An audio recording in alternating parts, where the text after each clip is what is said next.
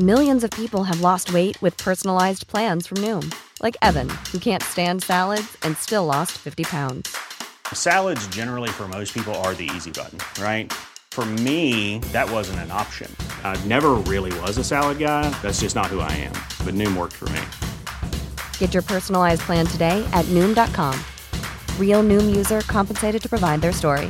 In 4 weeks, the typical Noom user can expect to lose 1 to 2 pounds per week. Individual results may vary.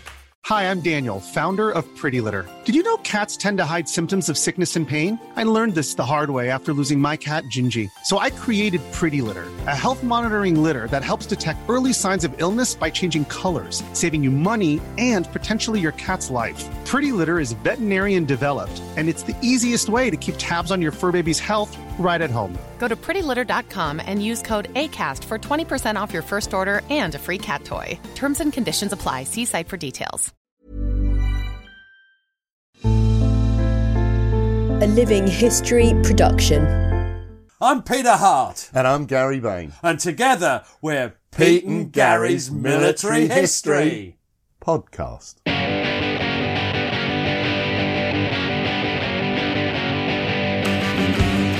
Hello, and welcome to the podcast. I'm Peter Hart. I'm with who are you? Who are you? What are you doing in my bedroom? I'm Gary Bain, and this is your lounge. Although with the Pillars of Doom, this is often your bedroom. Yes, well, now come back a little worse for wear. Pillars of Doom outside the bedroom door. It's like outside the front door now, I think. Yes. Anyway, what do we do today, Gary? What are we doing? Well, today we're continuing our story, or their story, in fact, of the 2nd Fife and Forfar Yeomanry. We've entirely given up pronouncing Forfar. We have, yeah. And, yes, you're right. and we're sort of doing a bit of a roundup of everything about what it was like. And imaginatively, you've called this What It's Like. Yeah. What's what like? Yeah. What's it about? I should have put. Yeah. What's it about? Well, the thing is that not every story the men tell, or every experience, sometimes they're general. They don't know when it was, and that means it was difficult to fit into the outline of a book, I suppose, or of a podcast, because you can't say something's at Goodwood if the bloke doesn't know whether it's at Goodwood or at Epsom. And also, you're recording these events sometimes as much as 60 years afterwards, aren't you? Yeah, you can't tie every story down. And yeah, I think perhaps you might appreciate it. They were busy at the time and didn't always have time to write down the exact date or whatever. Things press upon them like pressy things. Yeah, like pressy things. It's just events press thick and fast. It's just, So there we go. So this is just... This podcast is What's It Like? And it's what it's like to be in a Sherman tank regiment in Normandy in June, July, August 1944. So what do you think dominates their thoughts, Gary? Well, I think it's the nature and capabilities of the Sherman tank. Yeah, it had its merits. It was fast. It had a better gun than the previous British tanks they'd been equipped with in the UK, but it was simply not capable of standing up to the offensive weapons directed against it, with the unfortunate consequences which we've charted during Operations Epsom, Goodwood and Bluecoat. And this is one of our good friends, Major Sir John Gilmore of B Squadron. He says, one of the things that became apparent was that the tanks were under-armoured. The design of the Sherman was a very straight-sided tank, so therefore there was very little chance of getting a ricochet off a sloping surface. It was very much vertical. The shot would penetrate it. They put extra armour welded onto the outside of the Sherman in order to protect where the ammunition was stored.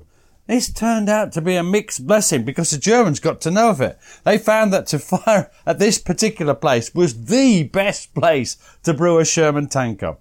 Sorry about my problems. Do you want to borrow my teeth? Yes, I'm in a lot of trouble there. Now, the problem was that if a shell did penetrate the Sherman, then it would brew up, hence the reputation as Tommy cookers.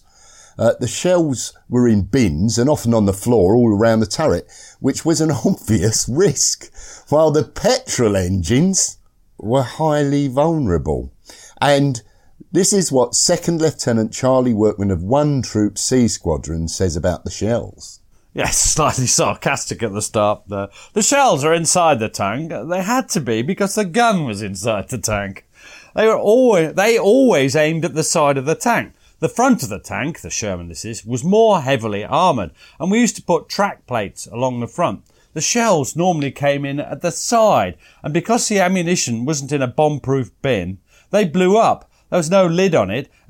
You had to have quick access to the shells. At the end of the day, these were petrol engines, not diesel. Once you hit petrol with a flash, burning was a problem, Gary. Yes. It didn't occur to me that there'd be petrol engines, Pete, I have to say. Now, after a few weeks in action, the men could work out their chances in action with the various different German tanks that they encountered, although, of course, it was always a Tiger. And this is what Trooper John Buchanan of 4 Troop A Squadron says. The Mark IV was a tank comparable to the Sherman. If we met them, we were okay. A good gun, their gun was slightly better than us, but we could give a good account of ourselves if we could get close enough. We could penetrate it. That was a fair fight. The Panther, you just don't argue with it. You try and hit on the side or the rear. The Germans always put their armour on the front. If shoved a few shells at it, 2 or 3 tanks aimed, it will disappear or blow up or you'll damage the tracks. The Firefly 17-pounder, that could take a Panther out. That could penetrate. The Tiger, you could do nothing really. You got the artillery on it, the big 6-inch guns onto it, a stonk down on it. The weak point was its tail. You could knock its engine out by getting behind it and shoving a shell up the rear or break its track. But you couldn't get close enough. It had a big 88mm gun that could fire 5 miles away, hit you and knock you out. They were usually hulled down in their position, used as an anti-tank gun. You get out of the way and think of ways and means of getting it out. The best way was to get the Air Force on it. These Typhoons were great boys.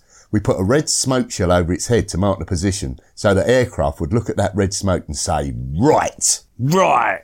Well, there's no doubt that Tiger mania becomes rife. We've discussed this at length in the various podcasts. So obviously the tank crews, everything's a bloody Tiger. Now early on, Montgomery had weighed in and tried to prevent any sort of sense of defeatism creeping in. And he stood up for the quality of his tanks. He had to, because if he didn't, I think it might affect morale, mightn't it?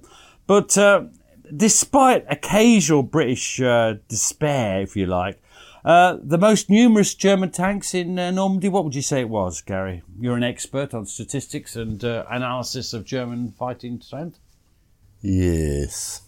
It was the Mark IVs. Yeah, probably, yeah. Now, although the Mark IV had a high-velocity 75mm gun, which outperformed the Sherman gun, the Sherman had better armour and a faster-turning turret function, which just about balanced it out. At normal Normandy ranges, I think it's fair to say both types, Mark IV and Sherman, could knock each other out. Other advantages the Sherman had was it used less fuel. We want to make it clear the Sherman is not useless. It used less fuel than the German tank. Certainly more reliable. Yeah. And it was far easier to maintain and repair than the German Panther or Tiger. And there's another thing in my mind that's better about the Sherman. What would that be, Gary? Well, I presume you're referring to the sheer weight of numbers. Yeah. They were cheap and quick to produce, and the Americans, I think it's the Canadians, the British even, churning out of the factories in their thousands. So if one's knocked out, quickly replaced. Now, this was not the case with the German Panthers and Tigers. They were manufactured in far more limited numbers and were therefore a precious resource.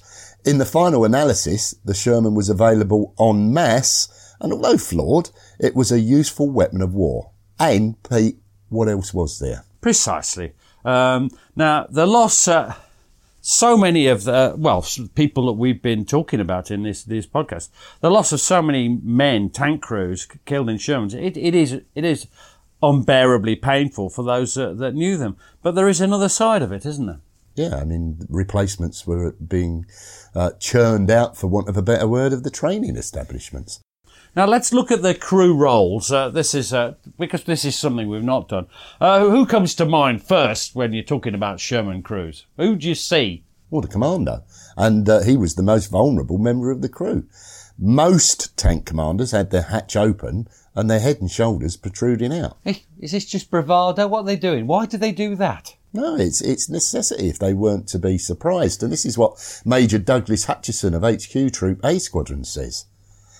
Head out. I think we all found that there might be slightly more risk and occasionally people would be killed by having their heads out. But I think the danger of was overweighed by the fact that if you keep inside and look through the periscopes, your vision was that much more limited. You couldn't really see what was going on. So you're more likely to be ambushed and killed. So it's a swings and roundabouts thing, isn't it? Now, the tank commanders, they're incredibly busy, especially if you're like Hutchison was, a troop or squadron commander. Why is that? What do they have to do that's different? Well, I had to tactically manoeuvre all the tanks in their formation via the wireless. Now, when it came to action, many found that all their frenetic activity threw a very welcome blanket over any underlying fears that they might have harboured. And once more, you're going to tell us what Second Lieutenant Charlie Workman of One Troop says. In action, one never had any fear. A tank commander was too busy. You were watching your map, looking at your troop, talking to your own tank, giving your driver instructions. Go slow, turn left, stop. You were telling your gunner, traverse left, traverse right, pick up the target. The wireless operator would be giving you instructions. You were so busy. But the worst of it was when you came out and you were looking round to see who was still there. Then you would be told, oh, so-and-so's gone. And that was the worst bit. Yeah. Can you imagine that? Now, as they gained experience, they learnt how to survive on a crowded, complex battlefield.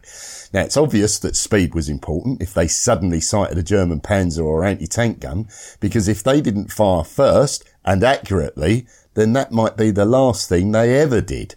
It was all about teamwork between the tank commander, the gunner, and his loader. And this is what Lance Corporal Roy Vallance of 4 Troop A Squadron says about how they worked together. Depending on how proficient the commander and gunner were, they would be lined up on target quickly. The more they did it, the quicker it was done. One could get as many as 3 or 4 HE shells, that's high explosive shells, in the air at the same time, if you were really on the ball. It was a very easy gun to fire, and very accurate, extremely good with HE, but its penetration with AP, armour piercing, was abysmal, just not powerful enough. Now, generally, the good tank commander had learnt not to take chances and also to react quickly to any threat. There was no benefit in hanging around. It was important to try and confuse their enemies. And Lance Corporal Roy Vallance goes on. Whenever I was fired at, I got moving straight away. That was my philosophy, rightly or wrongly. And chuck out smoke until you could find some cover. Get behind a hedge or something. It may not sound very warlike, but the first thing in my mind was preservation. Traverse your turret round and keep your gunner onto the target. Try to get him to hit it or put it off its aim, the German tank or German's anti-tank gun. You would see a gun firing, probably miles away. You would fire at it. It stops firing. That's it. You don't actually go and look at it. You might see something through your binoculars, but you didn't hang around much, or at least I didn't, if you were being fired at. Well, sensible, I think. Sensible guy. Well, he was still alive until he died, but he died many, many years after the war. Now, there were other problems. One such problem was how to deal with the Panzerfaust. What were they, Gary? Remind me of what a Panzerfaust is. Well, in essence, it's a German equivalent of like a bazooka, Pete, which were almost invisible from the perspective of a tank. In the Bocage country, they could hide almost anywhere and fire from point-blank range. And Charlie Workman says, Panzerfausts were highly mobile. It was a handheld rocket. A chap with a Panzerfaust could come creeping up a hedgerow. It was an anti-tank weapon that could blow your sprockets off. Ow! Nothing worse than having your sprockets blown off, Gary. The tracks. Oh. Blow the sprockets off the tracks. Yes, Pete. You should probably read ahead a little. Immobilise the tank, or more importantly, get at the commander. That's him, Vallance, at this time. In the Bocage country, as we were advancing, if you saw a wood or a house, you just poured HE shells into it and brast it off with machine guns. Yeah, I'll just correct you. This is actually Lieutenant Charlie Workman, not Vallance, because you referred to Vallance. Just a mistake, Pete. I like making Because I know how you like to have them I do pointed like out. mistakes. Now, it had been noticed that when they tried to run through a dense hedge on an earth bank, the Sherman would rear up, thereby exposing its vulnerable, almost unarmoured belly to any lurking Panzerfaust operator. I'm just thinking about that. Yeah, what a target that would present. Now, a simple solution had been devised by an American serviceman, one Sergeant Cullin, a plough-like metal projection welded to the front, which prevented the Sherman from climbing up and instead just pushed right through the hedge and earth bank together. A Panzerfaust could still hit them, but at least it would be on the front armour, which, as we've said, is the thickest armour, the heaviest armour. Now, by this time, most of the officer and NCO tank commanders that we're talking about at the moment, they'd gained the respect of their men. Some had their eccentricities, quite a lot of them did, but their abilities in action were appreciated by most. And a good example is Sir John Gilmour, who we mentioned earlier. He's not a typical soldier, is he? And he's clearly emanating from the Scottish landed gentry, like David Barron, our old friend, Colonel David Barron. Aye. Aye. His men knew he was different. But he also had qualities that earned their admiration. And whatever leadership was, and it's many things to many men, he certainly had it. And you're going to be Trooper James Donovan of B Squadron. That's his squadron. Sir John Gilmour was a brilliant man. He was calm. He wasn't a bullshitter. He was a down-to-earth man you could trust. You think to yourself, well, I could follow him. We always used to say, he's the most slummocky soldier we've ever met. Untidy. He didn't have the courage of a military man. When we wore our berets slanted over nicely, you had your gaiters and trousers tucked over nicely in line. He never really looked smart. His hat used to be on, but not pulled down sharply and creased like we used to have it. But he was well respected. So he looks like a bag of shit Yeah, I tied up just ugly. think that's exactly what I thought. Well, it's the expression from your time, isn't Yeah, it? yeah. A bag of shit tied up. You heard it many times, I expect, Gary. I've said it many times. No, Gary, you heard it. Now, a more junior figure was William Steele Brownlee. Still He's Brownlee. one of our heroes of the podcast. Now, his reputation had spread beyond his tank crew, throughout the troop and squadron, until in the end, his thrusting approach was recognised and admired across the whole regiment. Now, he wasn't always that easy to get on with by report. We never interviewed him, but we had his memoirs. He was possessed of extremely strong opinions. He was not afraid to express, a bit like you, Gary, in this. He knew, though, what was needed in the presence of the enemy. And he had the skills, the skill set to deliver time and time again. Now, Roy Vallance, I'm going to go back to being him, and this time I'll remember who I am, I hope. He'd been posted as a tank commander to Steele Brownlee's troop, and they'd had the odd spot of bother. And in fact, he'd been putting on a charge in England for telling them to fuck off, basically. We apologise for that language, but that was used by somebody long ago. So I'm going to be Roy Vallance, and this is what he says about Steele Brownlee. Steele Brownlee was just a young boy, really. I was 23. I think he was 21 or 22. Very boyish in his manner, very much so. He was completely fearless, mad as a March hare. At the start, we weren't the best of friends. We had crossed swords in the past, and I didn't do anything to improve it. When he put some water out on to have a shave, he means to boil up for a shave, and when it was hot, I took it and washed our mess tins in it. Relationships further deteriorated. I had great admiration for him as a troop leader. He knew what he was doing. He was competent and he was lucky. That is a very good combination. I hoped that I knew what I was doing. We had confidence in each other and the rest of the troop. From here on, we became the best of friends. Just like us, Gary. You wouldn't think there was room in a tank for swords. Yeah. Now, that's high praise from a man who was not easily impressed.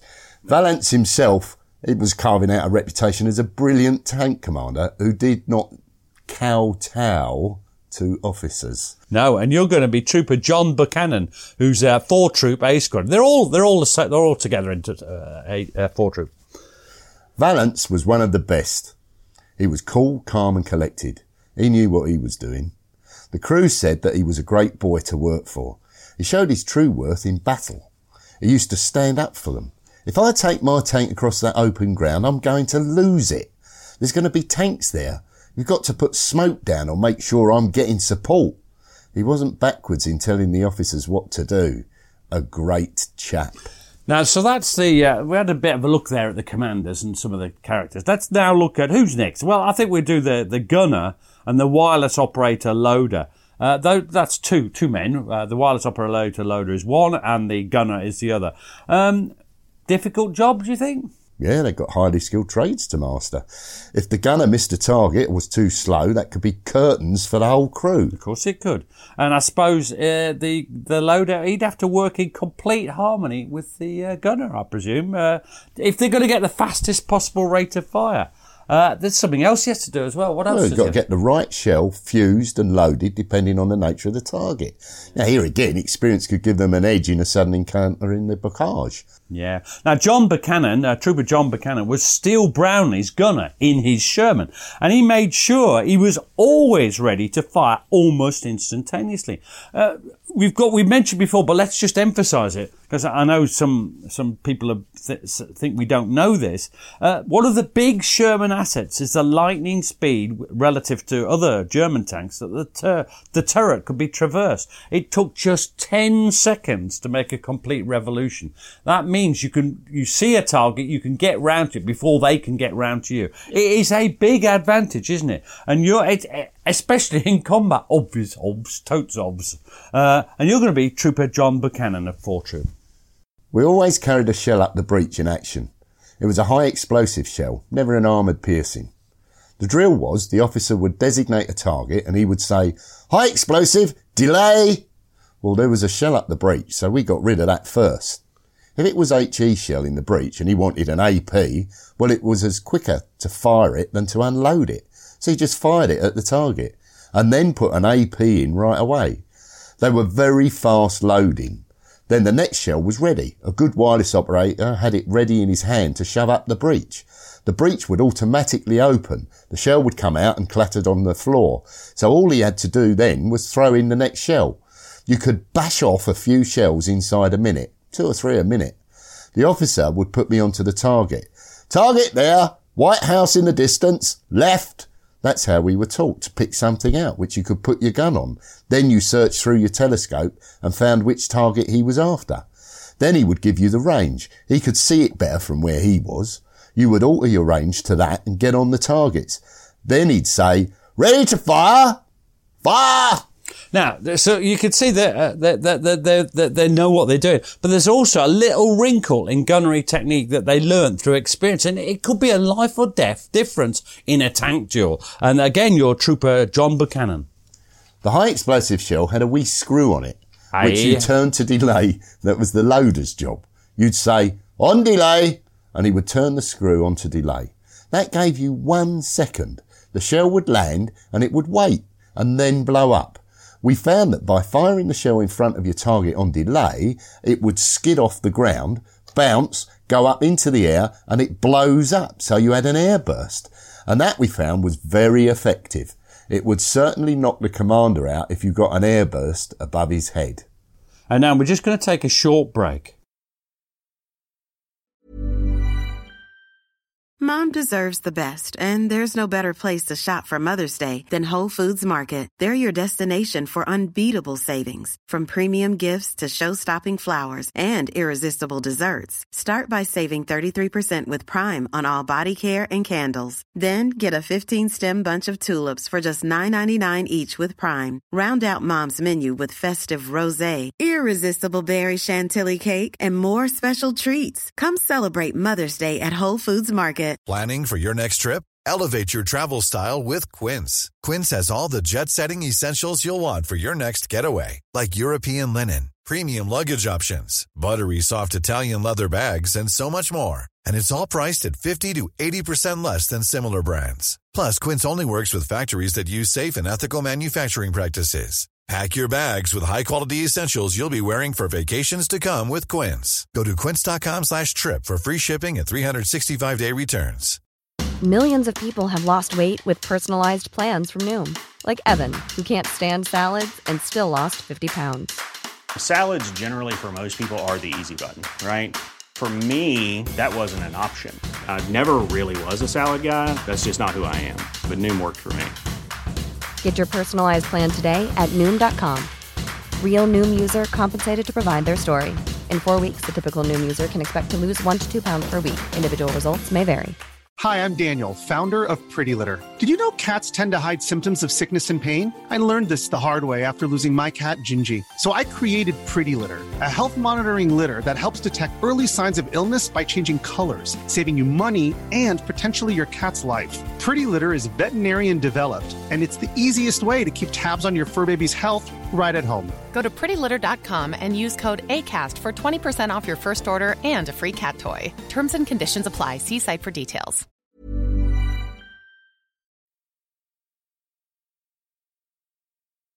Success in action meant a combination of good basic skills and drills, but also, to some extent, luck. Just which way your opponent happened to be looking in the vital seconds, that defined the incident. Now, you're gonna be John Buchanan again, because he remembers how he got his second, it was the second German tank he got. So tell us how he got that. Young John Buchanan. The Germans had counterattacked us, and the infantry were falling back. They were pointing, but I couldn't see anything. A Mark IV tank came out of the sunken lane to turn into the field I was sitting in. It got sort of jammed. The commander couldn't see me. I could see him. He got his leg over the turret to get out to try and guide his driver. And then he saw me. His leg was hanging over the top of the tank, and I can still see the expression on his face today. Will I jump or go back into the tank? Before he could make up his mind, I had pressed the trigger. An explosive shell had gone. It hit just below where his foot was. When the smoke cleared, he had gone. The tank was there, but he'd disappeared. The crew had bailed out. Yeah, that's quite a telling story, I think. Now, do they just control the main armament, the 75mm, or is there anything else the gunner has to do? No, they've got the coaxial Browning machine gun in the turret. So that goes round with the turret. Now, this was often used in a precautionary fashion, fired into hedges alongside the narrow bocage country roads, that sort of thing. That's what they called brassing up, wasn't it? You mentioned that earlier. But what did they ever get to fire at any? I mean, was that it? Just precautionary, or did they ever catch anybody in the open? No, if they could catch somebody in the open, they could wreak havoc. And this is what Trooper Terry Boyne of 4 Troop A Squadron says. There was a German infantry attack. They came forward towards us. We had warning that they were coming. Up to then, we hadn't seen a lot of them. We were formed up in front of the hedge, fairly well camouflaged. They came charging down and they got raked. This is where we burnt out the machine gun barrel firing. They came down so far, and then when we started opening fire, they turned round and started running. I had to change the barrel. That was the .30 Browning. You'd have a belt of ammo that was in a little ammunition box. That would be threaded through, then the gun would be cocked, and then you could fire that from your control. The loader would put in the new belt when required. Every time the belt ran out, he'd stick a new one in. That moved with the turret. They worked in unison, you see. If you aimed one, you aimed the pair. Unlike some, the Browning always left the next fresh round in the barrel. If you used it a lot, put a few belts through, the barrels got very hot, so the round in there would get hotter and hotter, and they would probably go.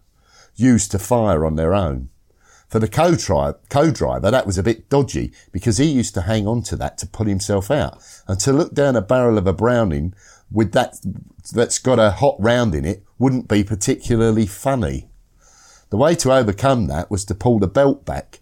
If you fired a lot of ammo through quickly, it used to take all the rifling out. Then the shots would be all over the place. You lost all accuracy. When you saw the tracers flying all over the shop, you knew you were well out. You could change the barrel from the inside quite easily. You carried replacements as part of your normal spares. You took the breech out and there was a locking device. Once you undid that, you could slide the barrel back out from its outer covering. Put another one in. That was it. It had a sleeve over the outside full of holes for cooling. Lock it and put the breech back in. It didn't take long. So you didn't have to get out of the tank. That's the great advantage of that. Probably not a good idea if there's German infantry about. That's very clever. There's one thing that I remember lots of people talking about. That's another responsibility the gunner has, particularly, and you wouldn't necessarily think of this, to the driver and the co-driver. Now, Gary, think of the configuration of a Sherman. What do you think that is? Well, it's if you've got to bail out. If the gun turret was in the wrong position, blocking the driver compartment hatches, then the driver and co-driver, they'd have to escape through the floor hatch. Well, what's wrong with that? Well, if there was sufficient ground clearance, it's great, but it's not really likely in soft ground conditions, is it? So they're just trapped. Yeah. And of course, remember, if the tank's on fire, you only have seconds. Well, should we talk about the drivers? What do you think of the drivers? Another skilled member of the Sherman crew. The man that put the tank where the commander wanted it to go. But there's a problem for the driver. He's got two options. One is he can have his head out of the hatch, and he can see then pretty well. What's the other option? Well, inside, but with extremely limited visibility. Through the periscopes and things, or the slits. And I'm going to be Trooper Jack Rex, who was headquarters squadron, I believe. And he says this: if you had your seat and lid open, you could see out then, but if you had the seat down and the lid shut, you couldn't see much at all through a little bit of a slit. The tank commander told you what to do. You didn't drive just where you wanted in action. You were only doing what he said. Driver, right! He always repeated himself, or driver, left! Or driver, reverse! He always said driver first, then you'd listen. If he wanted it fast, he would say, driver, reverse, fast! Now, the driver also had to bear in mind the capabilities of his tank. There was little use in taking up a good hold-down position if they were then unable to quickly withdraw in an emergency. And this is what Trooper Ron Forbes of 4 Troop B Squadron says. A commander had to make a quick assessment of the terrain he was in and look for a safe spot where he could probably get a good field of fire and still have most of the tank protected. A hedge, a sunken lane, something like that, but you had to make sure you were able to withdraw. That was one of the important things.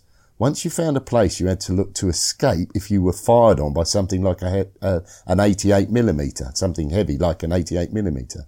You wanted to get out quickly. For instance, across a sunken lane, you might go hold down and get bogged in, stuck, and that was a bad thing. Well, yeah. Actually, I've got that in my mind. Yeah, that is perfectly possible, isn't it? Yeah, you get jammed in, you can slew round and get in. When you come to get out, you've got another bank behind you, and you just get jammed, yeah. Now, one thing I like this next quote, I'm going to say my Welsh accent, I think. The driver is quite a bit in front. He's sort of going blind into who knows what's in front of him. And they found it a very tense business, especially going in the Bacars along those sunken roads. Can you just picture that? Ditches. What's round the next corner? What's round the next corner? What could he be? And this is Trooper Len Harkins. He's a Welsh lad from A Squadron. It's a funny thing, Boyle, when you're leading tank. It's a lot more frightening. You could have 10 times more German soldiers in front of you, so long as you could see somebody alongside you. It wasn't so bad, Boyle. Do you know, when you're a driver in the front compartment, you were that much in front of the turret crew. This is a matter of feet at most, inches more like, but never mind. When you went into action, you would swear you were 20 yards in front of the rest of them. So they've just got this perception that they're going first. Do you understand what I mean? I would at this stage like to apologise to the entire Welsh nation. That was really, really great. Thanks, Pete. Yeah. Now, the co-driver was... Welsh with Pete and Gary. The co-driver was basically a spare crewman, often charged with brewing up the tea. Hang on, this doesn't sound quite as important. Taking over occasional stints as the driver.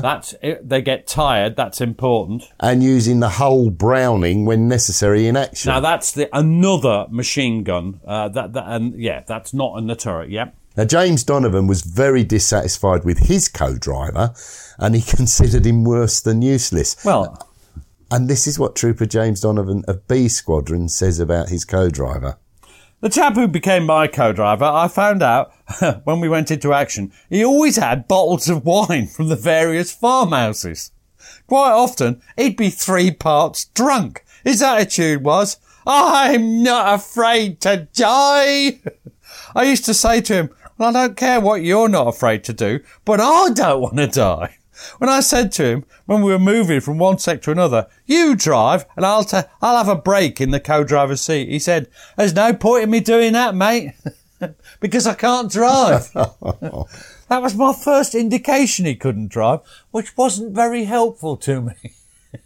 Now I think this is a calumny, and I shouldn't have picked this quote for the co-driver, because that's not fair. Most of the co-drivers could drive. And I apologise to any of the remaining co-drivers of these 54 A calumny, a calumny. A calumny.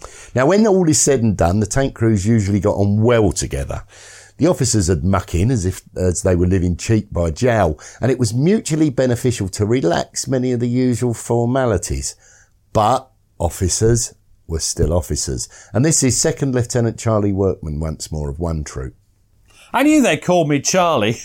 They would say, God, there's old Charlie at it again. But never to my face. I was always, sir. There was still an inbuilt respect for position in those days, and a very healthy respect for each other. I didn't smoke. Always a lot of waiting. The chaps would all be smoking. I would take these boiled sweets and we'd crack silly jokes with each other. I think it's a British habit. It's one of the things the army got absolutely right. The tank crew. You relied on them. We used to have great arguments about who is the most important member of this crew. You had your driver, your front gunner, your wireless operator, your gunner, and your tank commander. The purposes, so they'd say, the purpose is to bring the tank somewhere where it can fire the gun. Therefore, I, the driver, am the most important. The wireless operator would say, nonsense, I'm the guy that tells you where you should take your gun. And the gunner would say, well, that's a load of balls, because I'm the guy who fires the gun. I would say, well, I'm the chap that ensures all of you get there.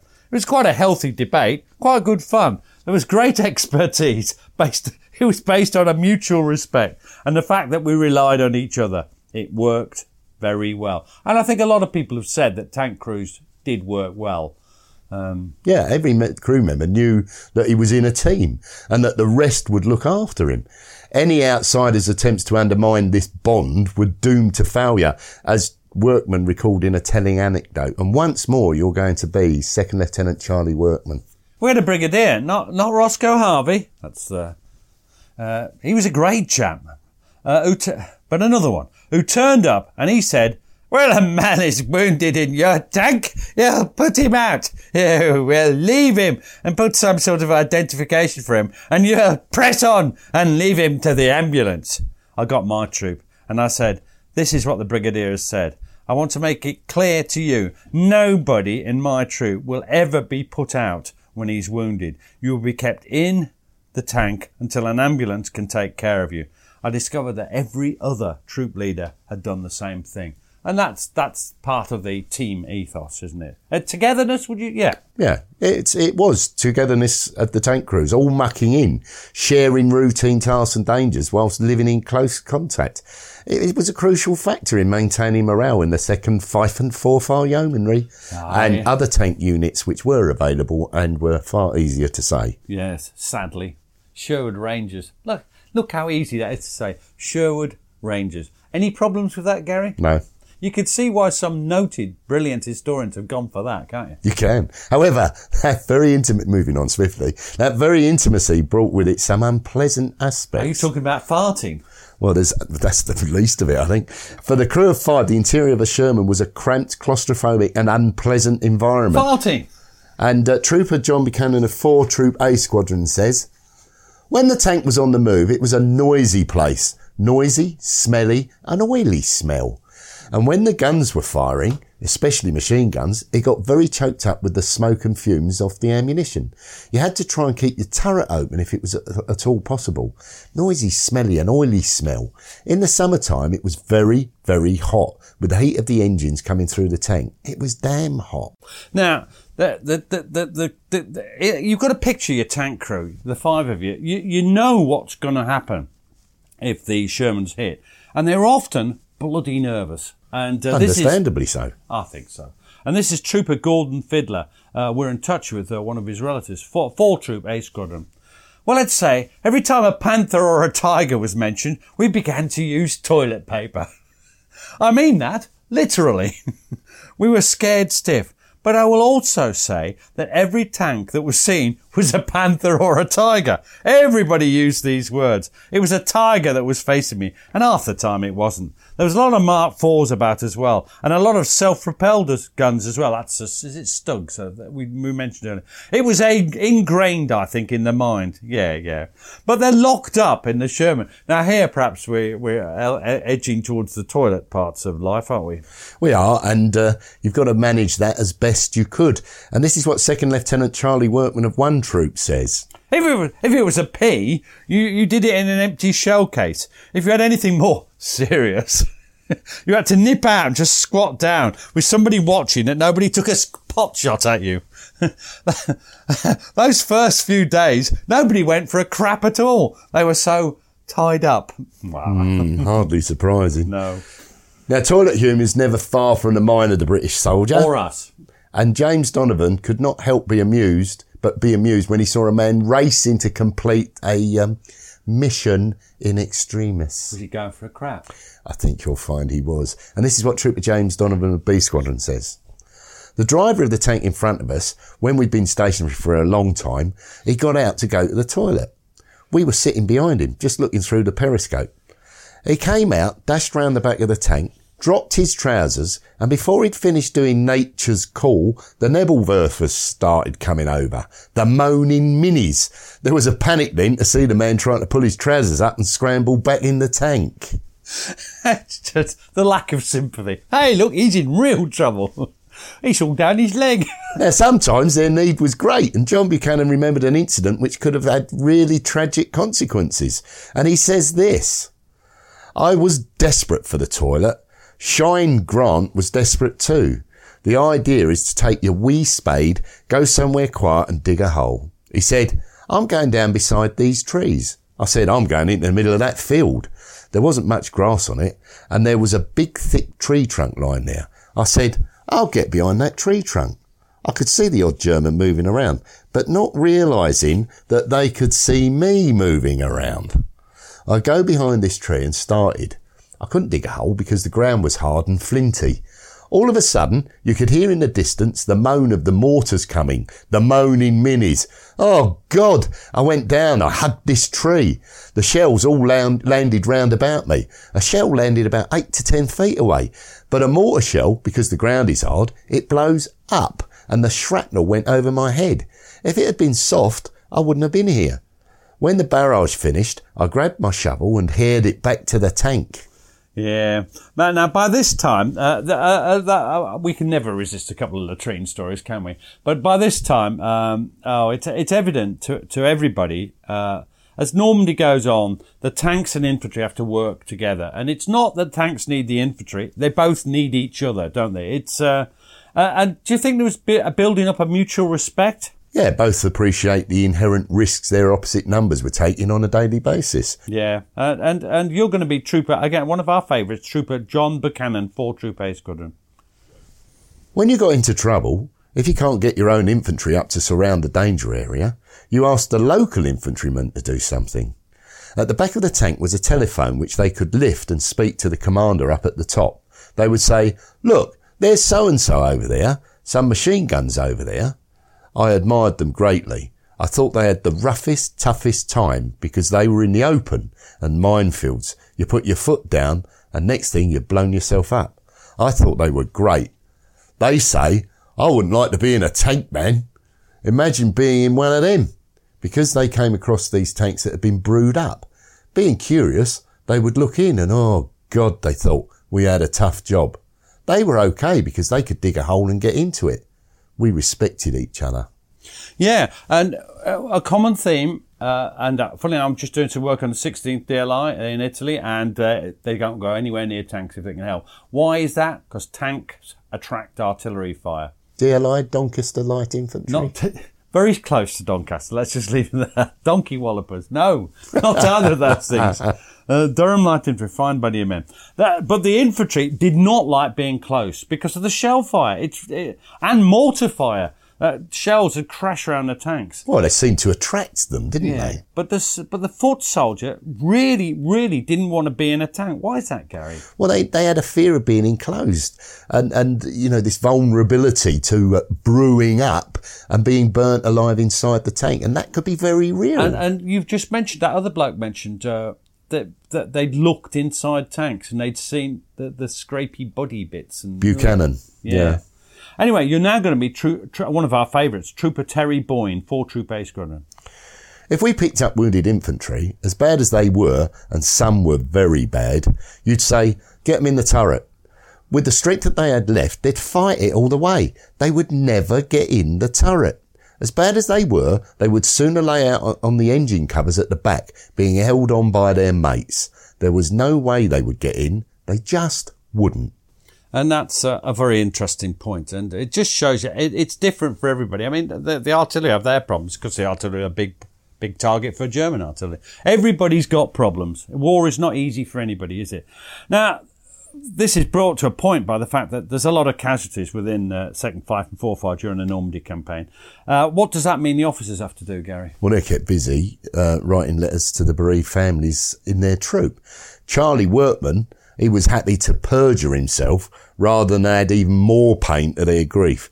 So no one died screaming after hours of unbearable agony, suffering from horrendous burns. Everyone died cleanly in his letters. And this is an example of 2nd Lieutenant Charlie Workman, 1 Troop.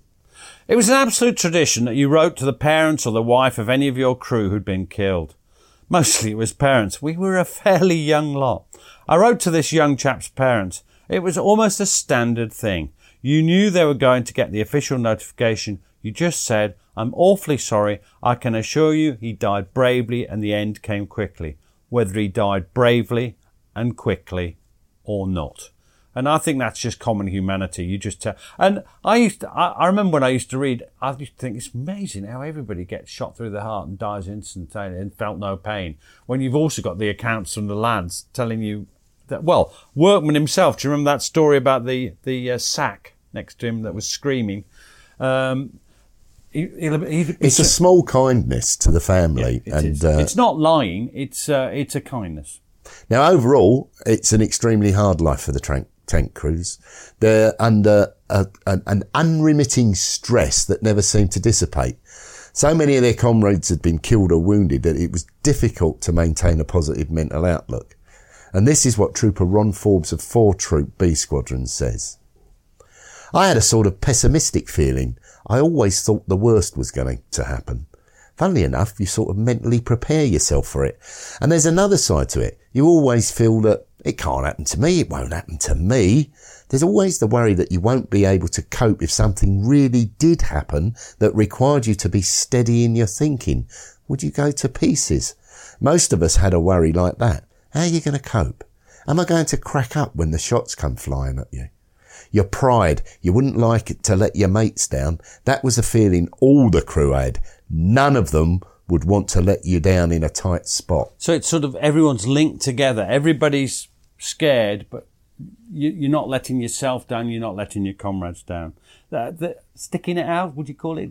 Just enduring? Yeah, and we're going to finish with just a one sad little quote. And this again is from 2nd Lieutenant Charlie Workman. Yeah, for me, it was just one of those quotes that just sort of sum up an old man thinking back and how sometimes he gets a little echo of it from nothing, from nowhere. He says this, when one started up the tank, it's got these big fans in the Sherman to pull out the gun fumes. When you get 60-odd tanks all starting up, there was the smell of the fumes and the smell from the wet grass. That sometimes I still get today. There you go, still. I know Steele Brownlee said something, we'll be finishing the whole series with that, a very similar quote about he just thought he could think back to being in Normandy. Well, I hope you've enjoyed this book. Book. I didn't mean to mention book. Hope you Is there a book? Yes. Oh, I meant to say podcast, not book. What is the book called, Gary? Burning Steel. Yeah. If you want to know more about the Second Fife and Fourth Fire Yeomanry, then that book deals with their story during the whole of the Second World War. I'm very proud of it, mainly because I feel it tells the story of an amazing group of men who deserve to be remembered. They're just fabulous. Absolutely. Or in case you just need a sort of lime green and white book in your bookcase. Yeah, well, because it looks striking on there. I noticed yours is completely unused.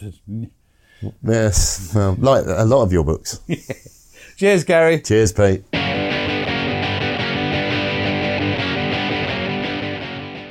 Thanks for listening to the show. Blah, blah, blah. If you'd like to support us, you can now buy us a coffee. Visit www.buymeacoffee.com/PGMH. Or visit www.blah. And we'd be jolly grateful. Cheers. A lot can happen in 3 years, like a chatbot may be your new best friend. But what won't change? Needing health insurance. United Healthcare Tri-Term Medical Plans, underwritten by Golden Rule Insurance Company, offer flexible, budget-friendly coverage that lasts nearly 3 years in some states. Learn more at uh1.com. Planning for your next trip? Elevate your travel style with Quince. Quince has all the jet-setting essentials you'll want for your next getaway, like European linen, premium luggage options, buttery soft Italian leather bags, and so much more. And is all priced at 50 to 80% less than similar brands. Plus, Quince only works with factories that use safe and ethical manufacturing practices.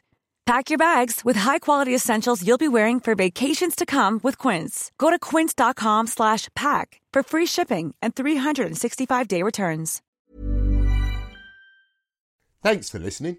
Follow us on Twitter and Facebook to learn more about each episode. And if you'd like to support the podcast, you have a couple of options. You can buy us a coffee at buymeacoffee.com/PGMH, or consider subscribing to the podcast for only £2 per month and get ad-free listening and bonus content. You can find links for both on our Facebook and Twitter accounts. Sounds great, doesn't it?